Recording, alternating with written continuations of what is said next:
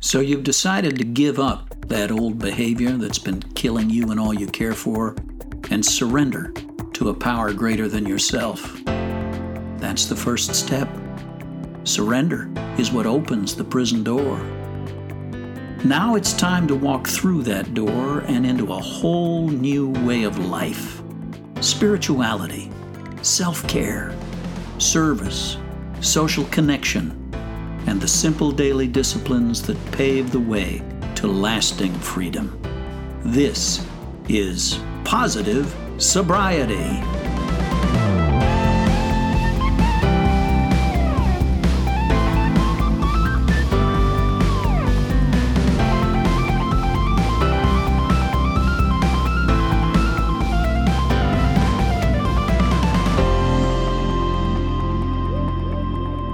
Welcome to a fresh, brand spanking new episode of the Positive Sobriety Podcast. Yeah. Here we are. It is autumn 2020 when you and I are having this conversation, David. It's it's mid-October. We're right smack dab in the middle of October. I got leaves in my driveway. Yeah. Colors out there. The air is crisp and clean. Yeah. There's some beautiful changing of the leaves here now in parts of Nashville that we're starting to see. I'm, looking out into the.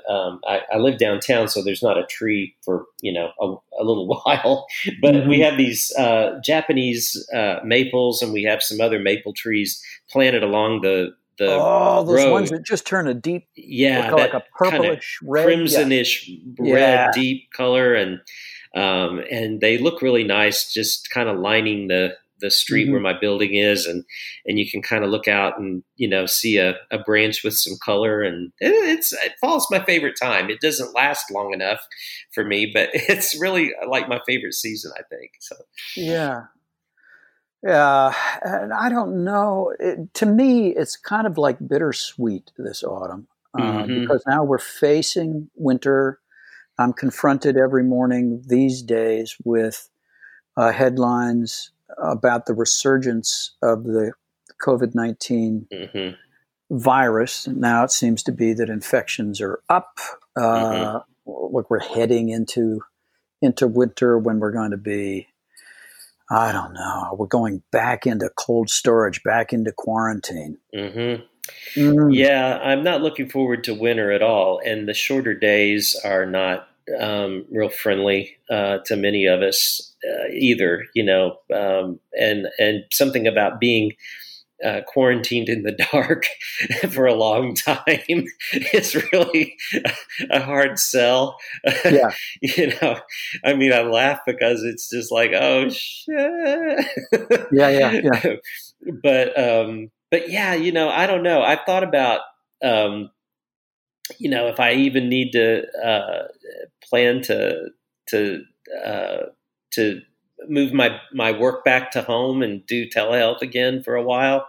Nashville has seen a little bit of a spike again, and they're anticipating a bit more of that. And ironically, whenever we open bars and music venues and restaurants, for some reason we have this spike.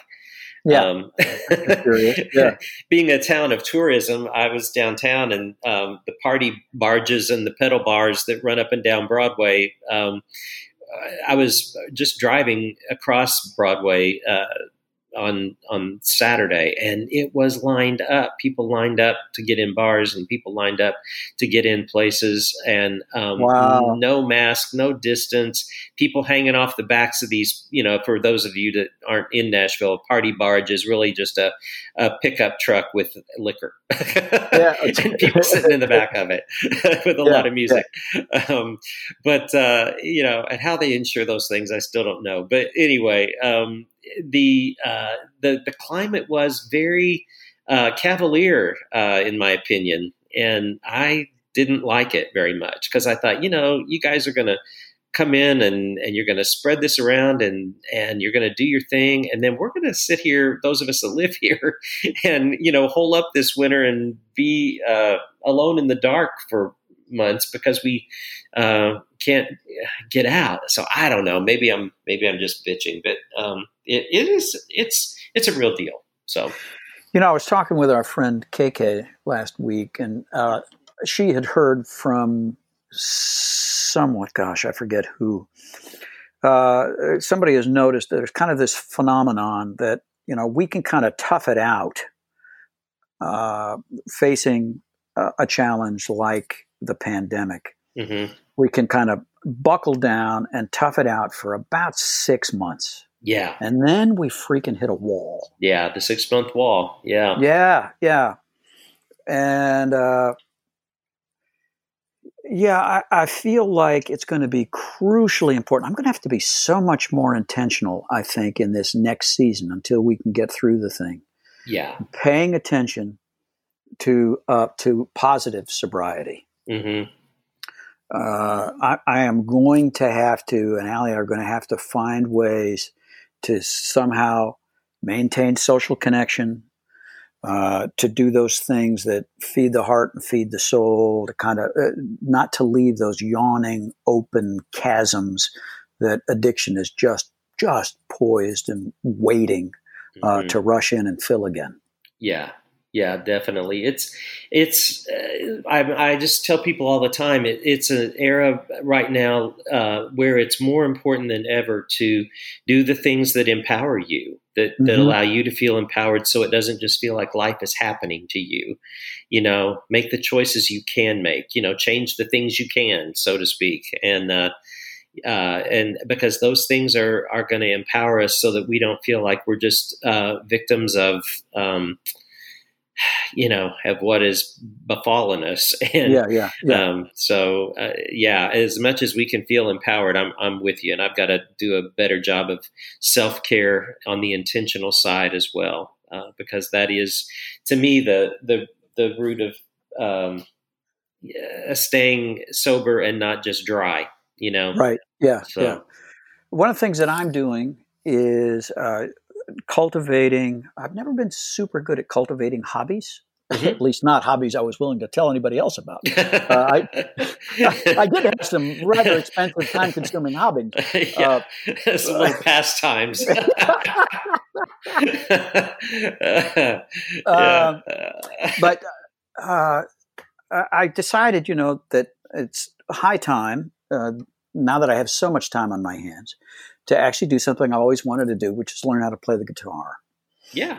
And, I had a little nylon string youth beginner guitar that Allie picked up at a yard sale a couple years ago that I've plunked away on for a few weeks, practicing a few minutes each day.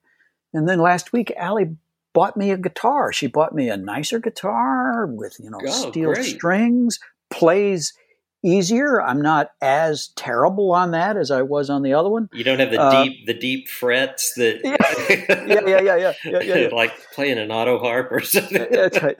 And it'll actually stay in tune, which is it's kind of a novel thing. Yeah. But I'm like a 15-year-old here now in my bedroom, stealing away a little bit of time each day to play with that guitar. And you know what? It's absorbing. It's challenging. Here's the thing about a good hobby. It needs to be challenging enough that it's pushing you, but not so hard that it discourages you. You got to be able to see some progress, and I seem to have found that with the guitar. Yeah, that's great. That is really great because, you don't want to rob yourself of the joy of the process by trying to turn it into a profession or something. Right. Exactly. Yeah. Exactly. I am not destined for the stage. I'm not Henry. I told Allie, by spring I'll be able to play Old MacDonald and I'll be happy. To me, that's. I would say that right now, aside from and the other thing we got a damn dog. Did I tell you we got a dog? Oh no, I didn't know. Well, yeah, I did know, but I don't think we talked about the dog. Yeah. The damn dog. Well, my daughter, who she is, I don't know how she attracts lost, abandoned pets. How they find her, I don't know. She's on a pet directory somewhere in the animal kingdom, but they know how to find Kristen. I mean, we were on vacation in the hills of Western North Carolina last week, and 2 dogs showed up at the door. I mean, because she was there. Of course. Yeah, but now about a month ago, she called to say that yet another dog had found its way to her house. And she has 2 dogs and 5 cats and 3 kids and God knows what else, chickens and everything. Yeah. And she wondered whether we would babysit the dog for the weekend while she went out of town, just for the weekend. And she's going to find a home for it. Mm-hmm. That was brilliant. That was brilliant because by Sunday, she was our dog. Oh, yeah. Sweet little pup. About a year old, we think. Daisy. Oh, my. And I've been taking Daisy out for walks, and then we've gone out to the park and let her run. And I had sworn off pets, David. You know, when Allie and I looked at each other when the last dog was on its way out, we said, we're done. You know, no more pets. That's too much responsibility. We're done. Yeah. And so, you know what? I'm glad we've got the dog. I really am. I think that Daisy is a part of my ongoing positive sobriety. So between Daisy and the guitar and Allie and being able to talk with other recovering addicts throughout the day, as much as I dread the coming winter, I am optimistic that I'm going to be carried through with my sobriety intact. We're going to find some joy in the darkness. Yeah. And I think that pet idea is actually, that's great. Daisy will keep you engaged and distracted in good, healthy ways. I know my dog, as much as I complain about her at times, she is, she's the thing that gets me up and moving every morning because it has to, Right. 6:00, she's standing at the door going, "Hey, you." She's ready to have a movement. That's right. That's right. Exactly. And off we go. And, when are you bundle up and out you go for the first time in the morning, freezing yourself to death? But they're great. They're companions. They're loyal, and nobody will be any kinder to you all day than your dog. So yeah. All right. Well, hey, we do have a guest this week. We do. We have a positive sobriety first this week, actually, and the listener can connect the dots when they continue to hear about it. But yeah, it's a very unique guest. Okay, we're not going to tell you any more than that. You got to stick around and listen to find out what we have brought to you this week on the Positive Sobriety Podcast.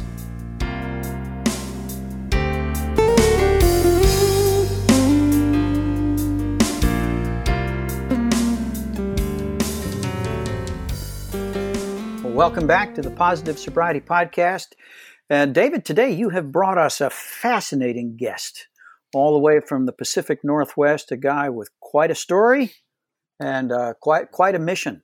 Yeah. Why don't you introduce our guest, will you? Absolutely. We are really, really happy to have Dr. Hal Bradley with us today. And Dr. Bradley is the author of a book called Crisis Victory. And Dr. Bradley wears a lot of hats. He is a pastor, a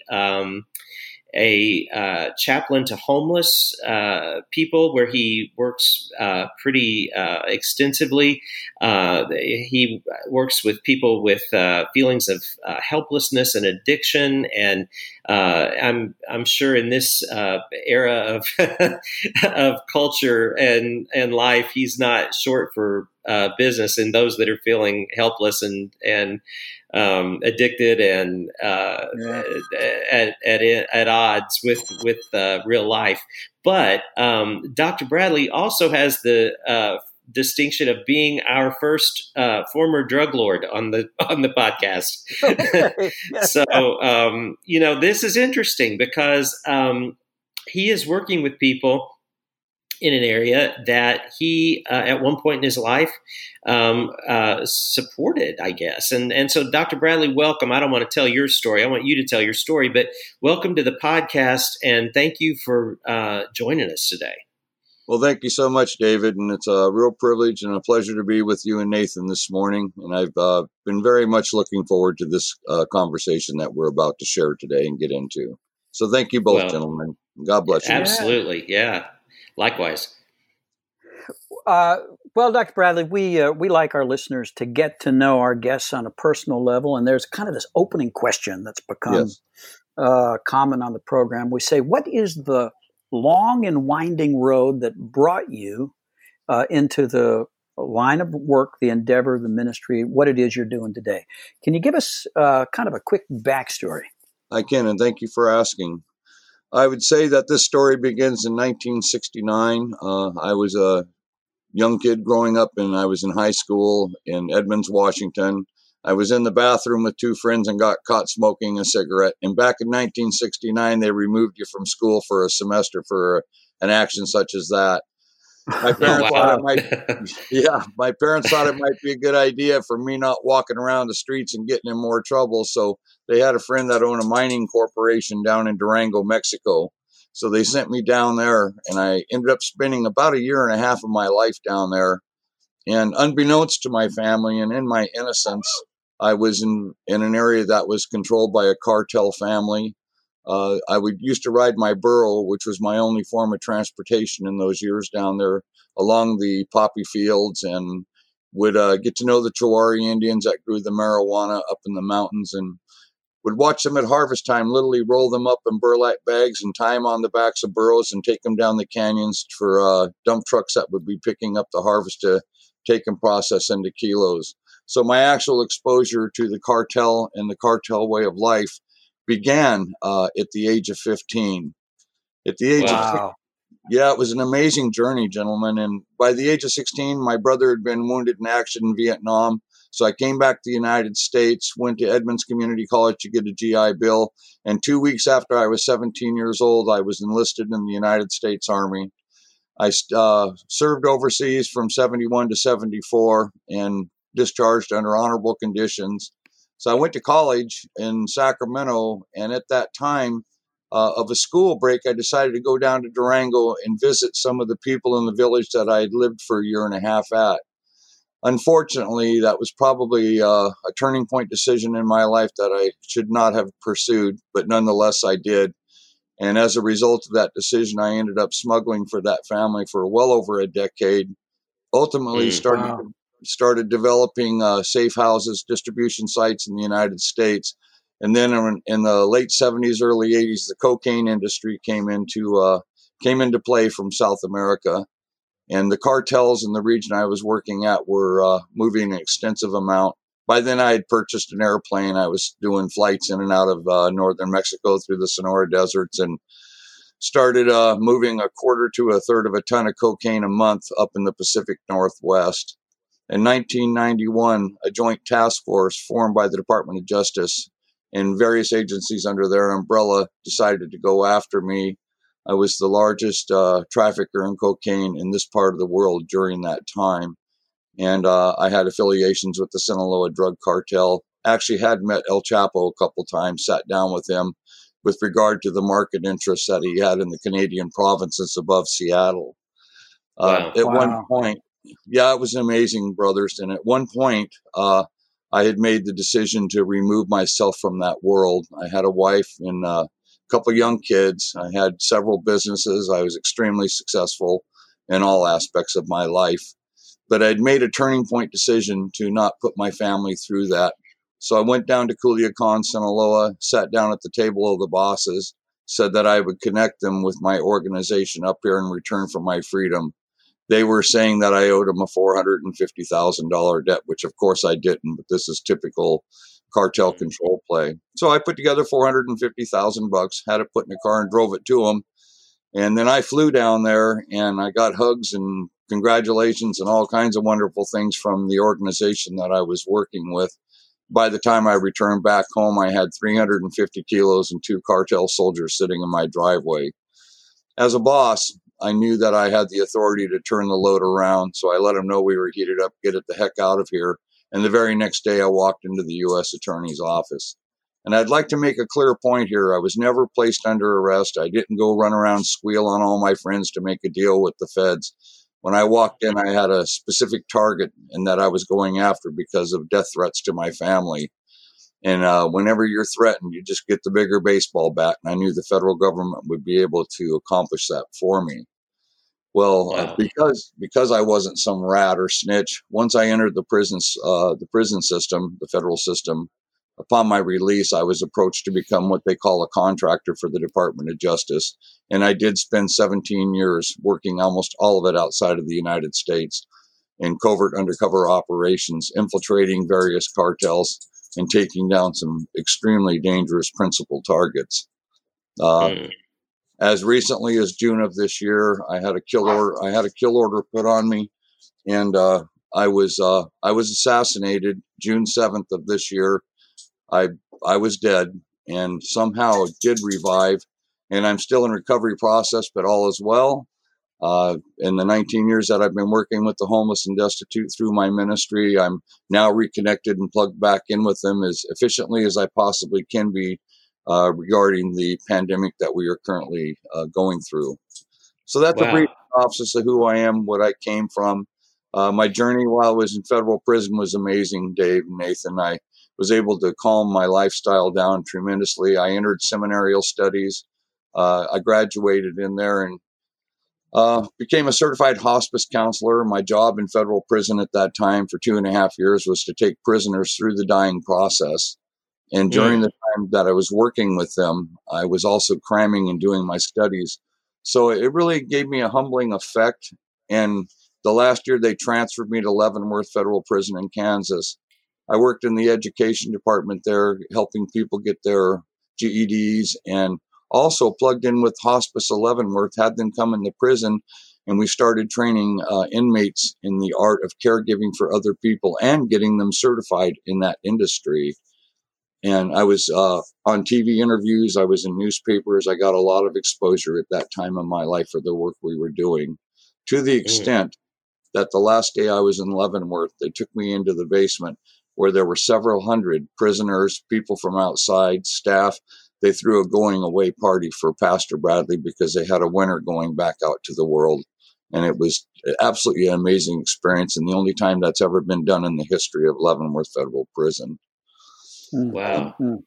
Yeah. Dr. Bradley, you kind of just skipped over this part about being assassinated. Can I go back to that just for 1 second? Yes, you can. How do you find out that there's a contract out on you or whatever that? Well, I've had a contract put on my life, and what this is called, in growing up in the cartels, I've been around quite a bit of that type of thing, and it's called a kill order. And this is where a decision is made at a higher level to take out a person. There was one made on me, and they finally located me up here in June of this year, and were able to hit me in my driveway out and back. And I was stabbed multiple times in the head, and I was bleeding out profusely. That's where I lost consciousness. But in the last death blow that he gave me, he stabbed me right in the brain at the top of just above the base of the skull. And as I was dying, I knew I was dying. And I found a real peace in that. Once I had actually accepted the dying decision, I went ahead and faded away. And kind of like Lazarus, gentlemen, I was raised up from the dead about 45 to 50 minutes of bleeding out there. I was able to crawl up the stairs, get behind my security gate. My son 911'd in, and the police and ambulances got here, and they were transfusing me with blood instantly in the ambulance, getting me to the hospital. And I was in and out, but they knew that it was a kill order because they knew of my past experiences and my deep involvement for almost 2 decades here in the community. Wow. And so what happens in prison to you that shifts you from coming in with the background that you had and what you'd been doing into deciding that helping dying patients and hospice work and all of that is how you want to invest yourself. What was your experience? That's a very good question. What had happened was I was in a federal prison in Colorado, and my liver started shutting down. I was listed as a terminally ill patient and transferred to Springfield Medical Center, where I was offered volunteer drugs to transform the liver and try to save my life. And of course, obviously they worked. I've been out of prison 21 years, and the experience was amazing because as I was going through my own terminally ill process, I had an opportunity to join hospice there in the prison to work with dying prisoners. And there were only 11 of us that were picked and selected to become hospice counselors. So I did a 3-month course in there, and then immediately I was juggling between 2 and 3 dying patients daily. And in my Bible, I have 24 names listed, time, date, and moment of death and cause of death, and still remember every one of them. But I've been a hospice chaplain now for 19 years since that experience. So prison was beneficial because I took the time to work in my educational studies. I was afforded a job in the education department to help other people through it. And it worked all the way up to my master's level. I went on my doctoral process in 2000 and completed my doctorate in April of 2004. Are we still there? Yes. Yep. Yeah. Okay. Yep. My screen just went blank. I just want to make sure. We still got you. So I've had a doctorate since 2004, and my doctorate is in pastoral counseling. So I actually work with other pastors in processing how they approach the outreach services ministry, of which I am deeply entrusted to. Yeah. So these days you work a lot, I understand, with the homeless and the indigent in Seattle. Is that true? I do. It's actually in Snohomish County. I'm 26 miles north of Seattle. I work the homeless camps along the riverbanks, out in the flats, some that are community-based. Up until about 7 or 8 months ago, I was fairly active in it, but unfortunately the pandemic has struck us. And as a hospice chaplain, I am very used to going to Providence Hospital or other hospitals in my immediate region and doing last rite services, and then continuing with the grieving families as their loved one ceases to exist. And all of that has now changed because you can't go bedside anymore because of the pandemic. And it's really it's a real struggle working with people going through a grief conflict based on what they deal with, not being able to be with that which they love, that person they love. And everything about isolation and separatism is empowering, if you will, a lot of negativity and depression, expanded drug use, and abuse, domestic abuse in residences. So we're getting into another phase of this type of ministry in the outreach services. Okay. Yeah. I'm kind of wondering whether in this season of COVID, whether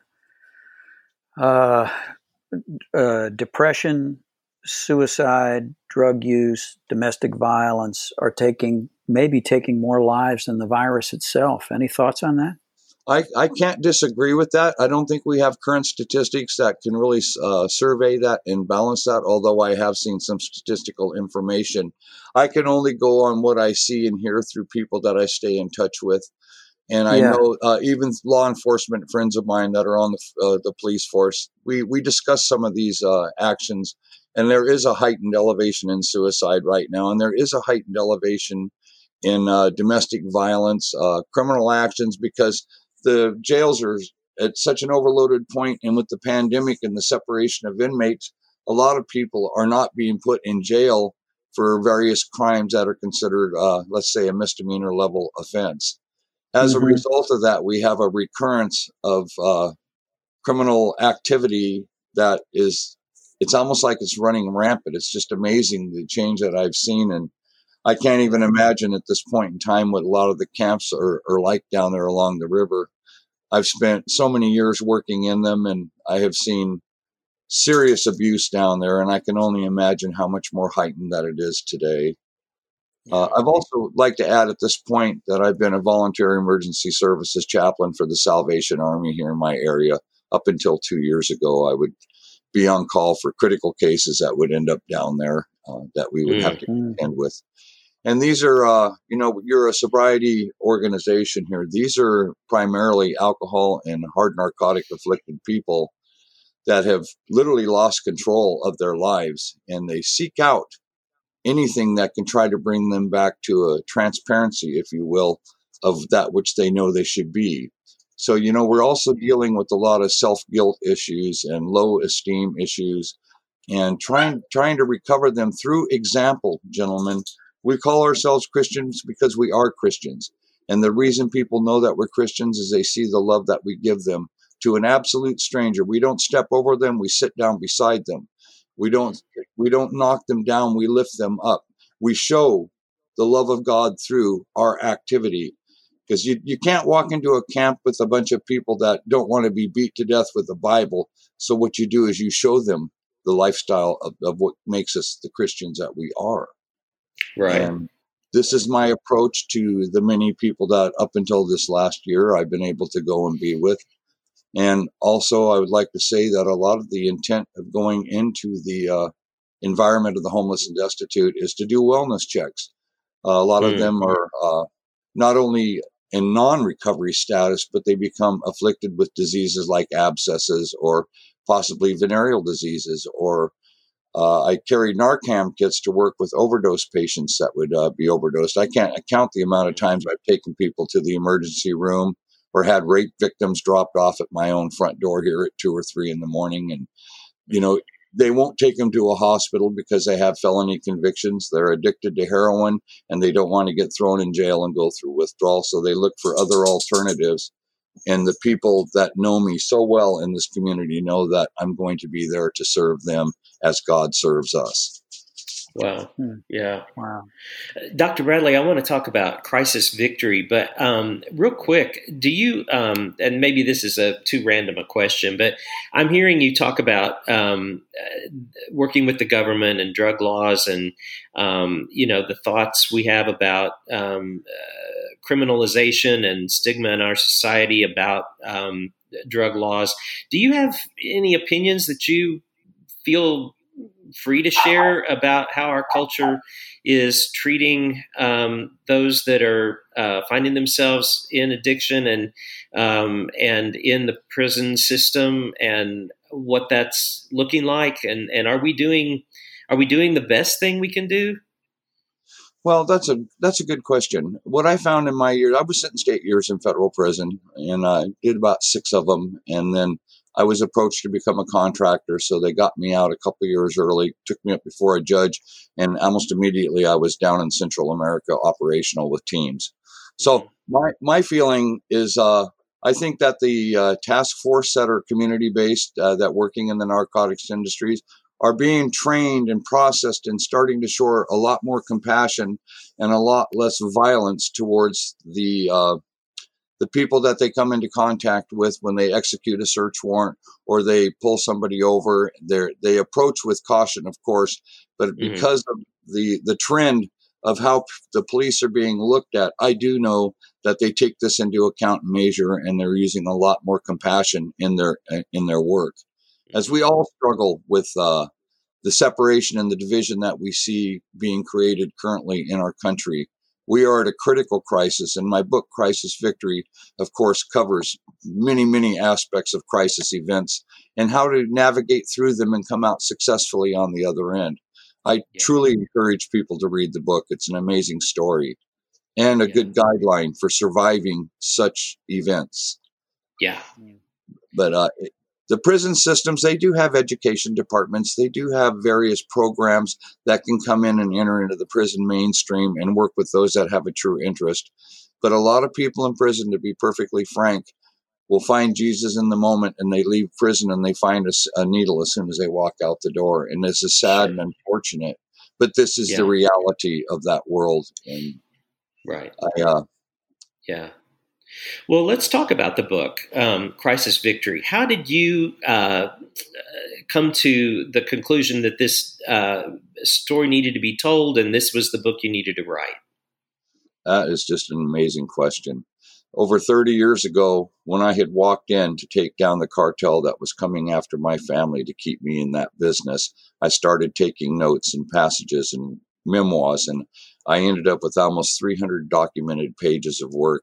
And everything that I share with you, I have documentation, newspaper clips, letters from the Department of Justice as I'm taking off on another mission, on and on and on. But I felt that at that time I wanted to do an autobiography. But when I met with Andrea Albright, the publisher of Beverly Hills Publications, who was handling this project, and Nicole Rodriguez, her media consultant, they introduced me to the concept of turning this into a guideline, in essence, to aid and assist people in whatever type of crisis event they might find themselves cast into, and how to successfully navigate it through it. So there's 30 years of work that has been compiled to put together Crisis Victory. And I am extremely proud of the way that my team with Beverly Hills Publications and with NRPR through Nicole Rodriguez, how we've been able to compile what I believe to be a masterpiece on showing and directing people in proper procedure to survive whatever event, and especially during this time, multiple crisis events that we are seeing people encountered with. Mm-hmm. It's absolutely amazing as to its benefit to our community and our benefit to people that are an example. Nathan and David would be people that have just hit a financial collapse. All of a sudden they've lost their home and they find themselves in a homeless community, and never in their entire lives have they been exposed to such an event. Well, this is called a crisis event, life transformation in a negative way. So what we do through the book is reveal to them passages that can return them in the shortest possible time and the safest possible way back to a life of normalcy where they have their comfort zone endorsed. What's the first mistake that most of us make when we encounter a crisis? The very first mistake almost everyone makes that isn't trained is panic.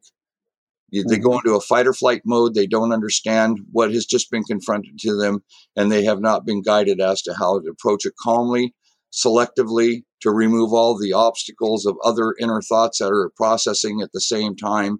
The cortisone level of the body, the adrenaline levels of the body become amplified as a result of the emotional reaction to the crisis event. What we do in this book is we teach them how to immediately eliminate that, focus down in solidarity to the immediate crisis itself at hand, and how to navigate through that crisis. Mm. And so helping people understand that that their crisis could be rooted in trauma, is that part of what I'm hearing you say, Dr. Bradley? I would say that is definitely a part of it, but that is certainly not all of it. A crisis event can be all of a sudden you're experiencing the death of a loved one, which is something I'm very familiar with dealing with. And how do you overcome grief and remove the emotional potential impulses and responses to that current event that could even accelerate the crisis that you're enduring in that moment? What we try to do is we try to show them early on in the book's writings how to approach any stage scenario that can de-escalate instead of amplify the event that they find themselves confronted with. Mm-hmm. Yeah. And how would people struggling with addiction find your book helpful? Absolutely helpful. I actually have a chapter that's involving substance abuse. But what's critical about this book is, regardless of the event that they find themselves confronted with, everything of that stage is amplified because people have self-esteem issues, guilt issues. They are compounded by the way that society in general looks at them. We are all recovering addicts. I'm 40 years clean now. You guys, I understand, have been through a journey yourselves in your own right. So we understand the philosophy of how we degraded ourselves and how we knew that societally we were being observed. So what we do in this book is show them how to immediately process and eliminate this type of an interaction upon themselves where they base themselves, and show them right from the start how to focus down on the immediate circumstance you find yourself confronted with, how to narrow off all the sidelining distractions, if you will, and to process immediately, gentlemen, how you take yourself out of the foxhole and you remove yourself from the den and you come on up into the sunlight. And I think that working with Andrea and Nicole, they were able to accomplish this with the information that we all put together for this book. And I sincerely hope that you two gentlemen get a copy of it, because it is absolutely amazing. It starts out, it does. It starts out with my history of going up in the cartel ranks, how I went from a 15-year-old kid to a drug lord in the United States, and the largest one in this part of the world, how I survived it, all of the hell, if you will, that I went through to get to where I was at, the lack of compassion for the addicts out there. I didn't care. If I wanted to move a ton of cocaine, I moved a ton of cocaine and didn't give a darn about what it did to the families I destroyed. So you have to understand, on the night of October 19th, 1994, when I fell to my knees in that prison cell and told the Lord to take this yoke from me, because I couldn't carry it another instant. And miraculously, 2 other prisoners came into my cell, one on each side of me, put a hand on my shoulder, and we prayed and we broke those chains. And I have never looked back, and I have never stopped smiling from the moment I received the injunction and the impartation of the Holy Spirit. Wow. It's absolutely amazing. And I do have deep compassion for every human being on this planet, even the man that was sent here to execute me. When I was able to come and revive from that, I prayed for him and sent love to him. He's just a soldier that had a name written on a piece of paper. I've been in that world. I understand what that is. Wow. But gentlemen, we were only given 2 commandments by Jesus Christ, and you both know this. One of them is to love God the Father above all things, and the next one is for you and me to love one another. Now, those are easy words to say, but we are all born of a sinful nature, and I believe that the sinful nature can be recovered on a daily reinstallation, if you will, of your faith in Christ. And by doing this, love manifests within us. And how can you not love every single person you come in and encounter in your life? And like Facebook's a great example. I have 5,000 followers. I've never met any of them, and I truly care about their life, and I answer their prayer requests. And I show by example, brothers, it's by example that we truly are of this seed of recreation as a result of the actions that we produce and formally address when people come to us with a solution-seeking scenario. Crisis victory, in fact, handles all of these scenarios. All right. Well, how will listeners find a copy of the book, Dr. Okay, I talked to Andrea Albright about that yesterday. The book is now in final stage. I edited the last 2 chapters last night. They are now in the hands of Beverly Hills Publications. The book will be released here within a week or 2, and it's my understanding that the website will come up at that time. I did an interview yesterday, and they were talking about Barnes & Noble, Walmart, and Amazon.com. So keep an eye out on those, but we will post it. And this is Nicole Rodriguez's, that's her field. She does the marketing, and she will have that information out to each and every one of you. And I strongly, strongly recommend the book, because it has so many answers to so many questions that so many are confronted with right now, brothers. Absolutely. These are hard days. Yeah, they are, for sure. And Dr. Bradley, if people want to contact you directly or learn more about you, how can they do that? Yes, I have a site that's online right now, and it's drhalbradley.com.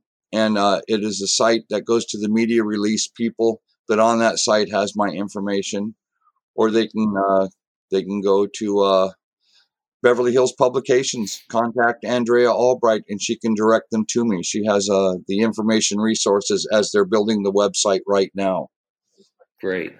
And Dr. Bradley, is there anything coming up that that you're excited about that we should look for or keep our eyes open as well? I know the book is about to be released, but are you in the middle of anything else that you're excited about before we let you get away? Yes, I'm very excited about the direction that I see people going through these crisis events out here every day. An example would be those that are isolated in their homes. If you notice, they're pulling their curtains back and they're knocking on the window, and they are reaching out to people walking by. Or you'll see people that are struggling with food hardships, and they'll open their front door and they will see a box of food on the door and no message with it, only somebody sending them that which they need. And that's according to God's glory. And this is very exciting to me, because in the worst possible days, that our nation has ever been confronted with since World War II. We are seeing an abundance of caring and lifting up and equality that is being distributed from one to another. And I'm very, very proud of my country and happy to see this love being exampled. So that is what I'm looking forward to and watching daily grow. Yeah. Awesome. Well, thanks so much for taking time to talk with us, Dr. Bradley. We will look forward to the release of the book, and we'll put the information Thank you in the so show very notes. much, guys. I really enjoyed Take talking care. to both of you. God bless you and your families. And Likewise. Thank you so much. Thanks, All right. guys. Bye-bye. Take care. All right.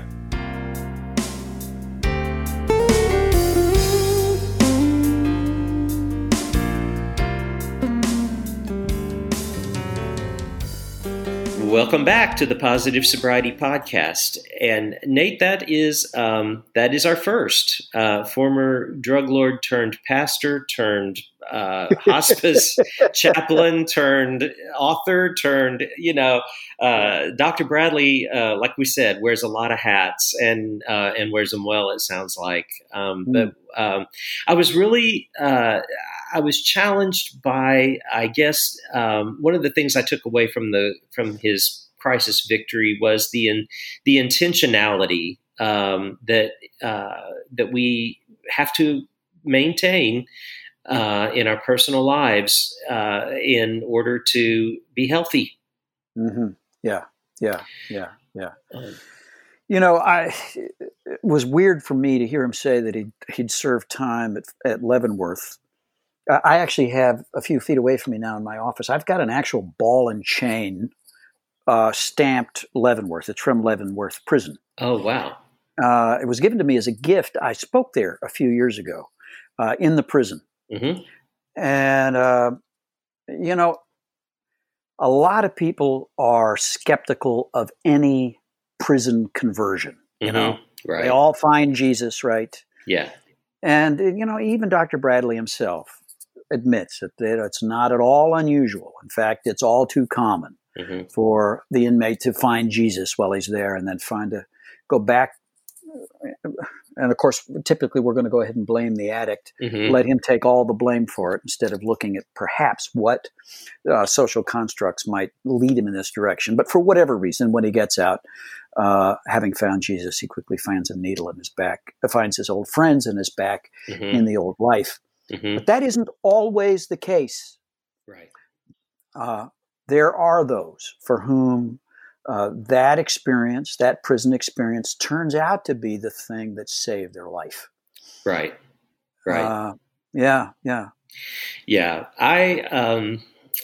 I feel like the work that he's doing right now, especially in COVID conditions, it's got to be challenging and frustrating and all kinds of things. But I do appreciate his reminder to us that we really have a pretty simple charge when it comes to what Jesus commanded, and that's love God and love others. And and sometimes I think we try to get very fancy with that. And, those things can be just as simple as, taking food to those in need. And I am seeing what he talked about in acts of kindness people are demonstrating to others in their lives or around them. And in this time, I know there's so much division in our country, and I know that there's so much, either people are buying in or their lack of buying in or whatever. But I would love for there to be an outlet for the humanitarian efforts and stories that are coming through people who are sacrificially doing things in this climate to demonstrate love to other people. Yeah. And I think if we saw that, maybe it would make the rest of some of this crap look a little different.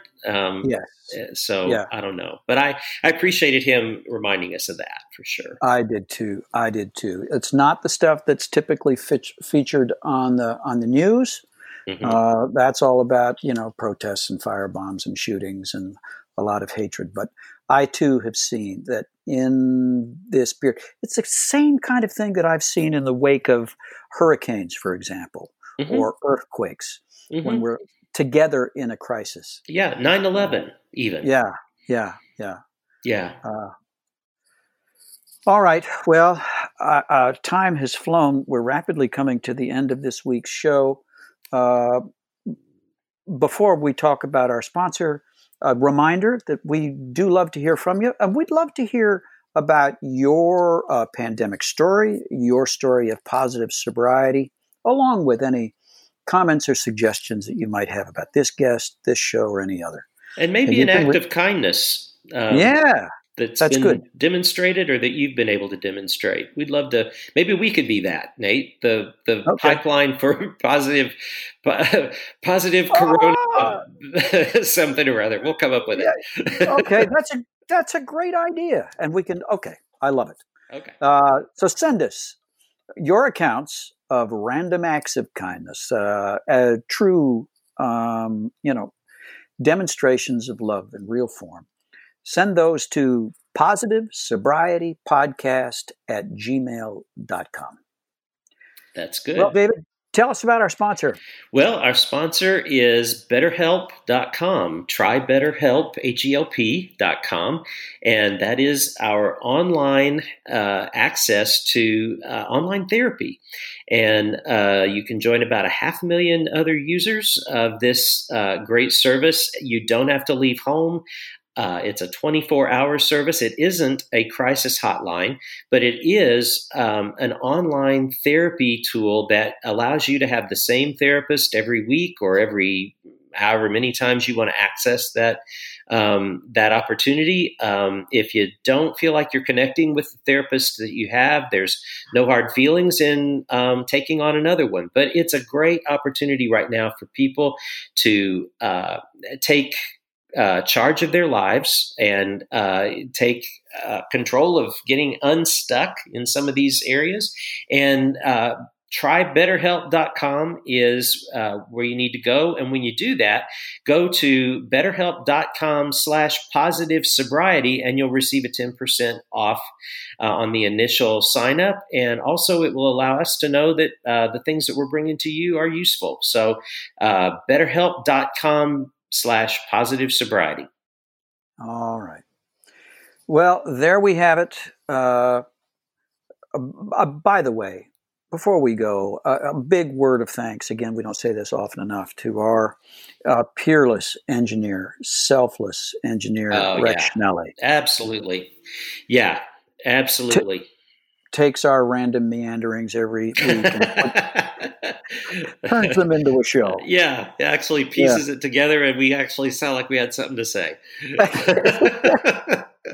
But I'm thrilled, and thank you for remembering Rex, and thankful that he and Deb are now COVID-free again and much healthier. So, yeah. Okay, well, that's it for this week. Until next time, I'm Nate. I'm David. We're your pals, right here on the Positive Sobriety Podcast.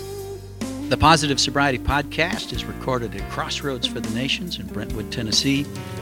Live producer Rex Schnelly, music by Rex Schnelly, theme music by Matt Ulrich, hair and makeup by Lyle Lovett, wardrobe by Kathy Gifford.